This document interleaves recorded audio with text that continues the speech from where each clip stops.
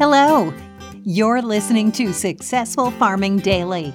Here are 3 big things you need to know today. It's Tuesday, June 14th.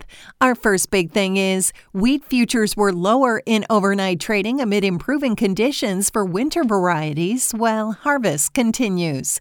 31% of the U.S. winter wheat crop was in good or excellent condition as of Sunday, up from 30% a week earlier, the Department of Agriculture said in a report yesterday.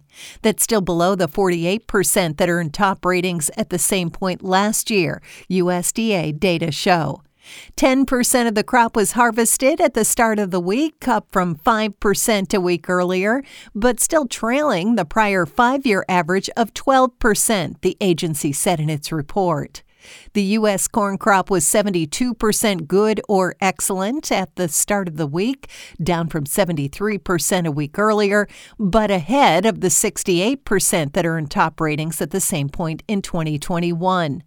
Almost the entire crop was in the ground, and 88% has emerged, the USDA said. 70% of the U.S. soybean crop was in good or excellent condition as of Sunday, the crop's first conditions report for the year, up from 62% at the same point last year.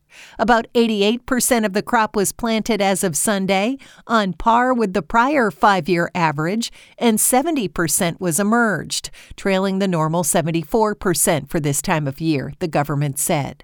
Extremely hot weather is expected in much of the eastern Midwest for at least the next 2 days, which may curb lofty crop conditions this week.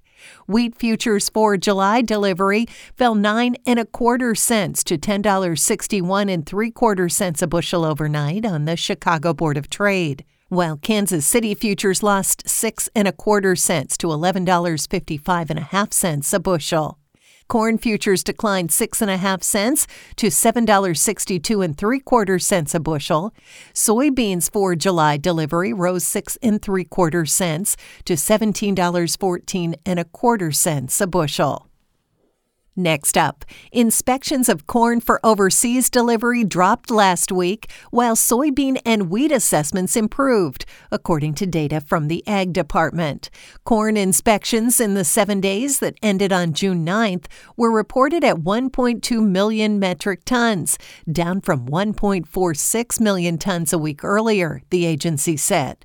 That's also well below the 1.61 million metric tons examined for export during the same week last year.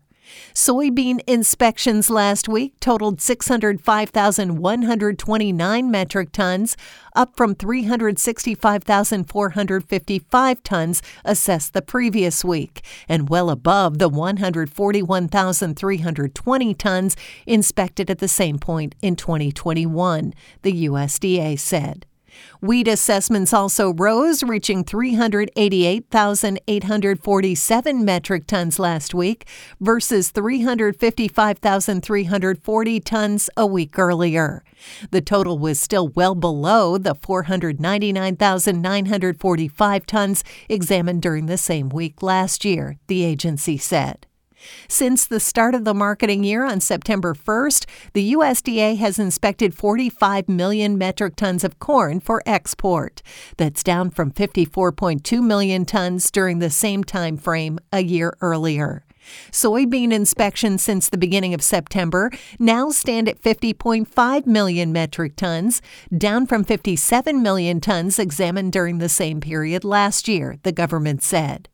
Wheat inspections in the first full week of the 2022-2023 marketing year stood at 615,556 metric tons, down from 694,430 tons at the same point in 2021, the USDA said in its report. And finally, excessive heat warnings and heat advisories have been issued for much of the eastern Corn Belt today, according to maps from the National Weather Service. Most of Illinois, Indiana, and Ohio will see excessive heat warnings today and tomorrow, the NWS said in a report early this morning. Temperatures in much of Illinois will reach as high as 112 degrees Fahrenheit, the agency said. Extreme heat and humidity will significantly increase the potential for heat-related illnesses, particularly for those working or participating in outdoor activities, the NWS said. In much of Indiana, temperatures will also reach as high as 112 degrees today. Temperatures in Ohio will top out around 105 degrees this afternoon, with values staying extremely high through tomorrow, the NWS said. Thanks for listening. Follow more news on agriculture.com.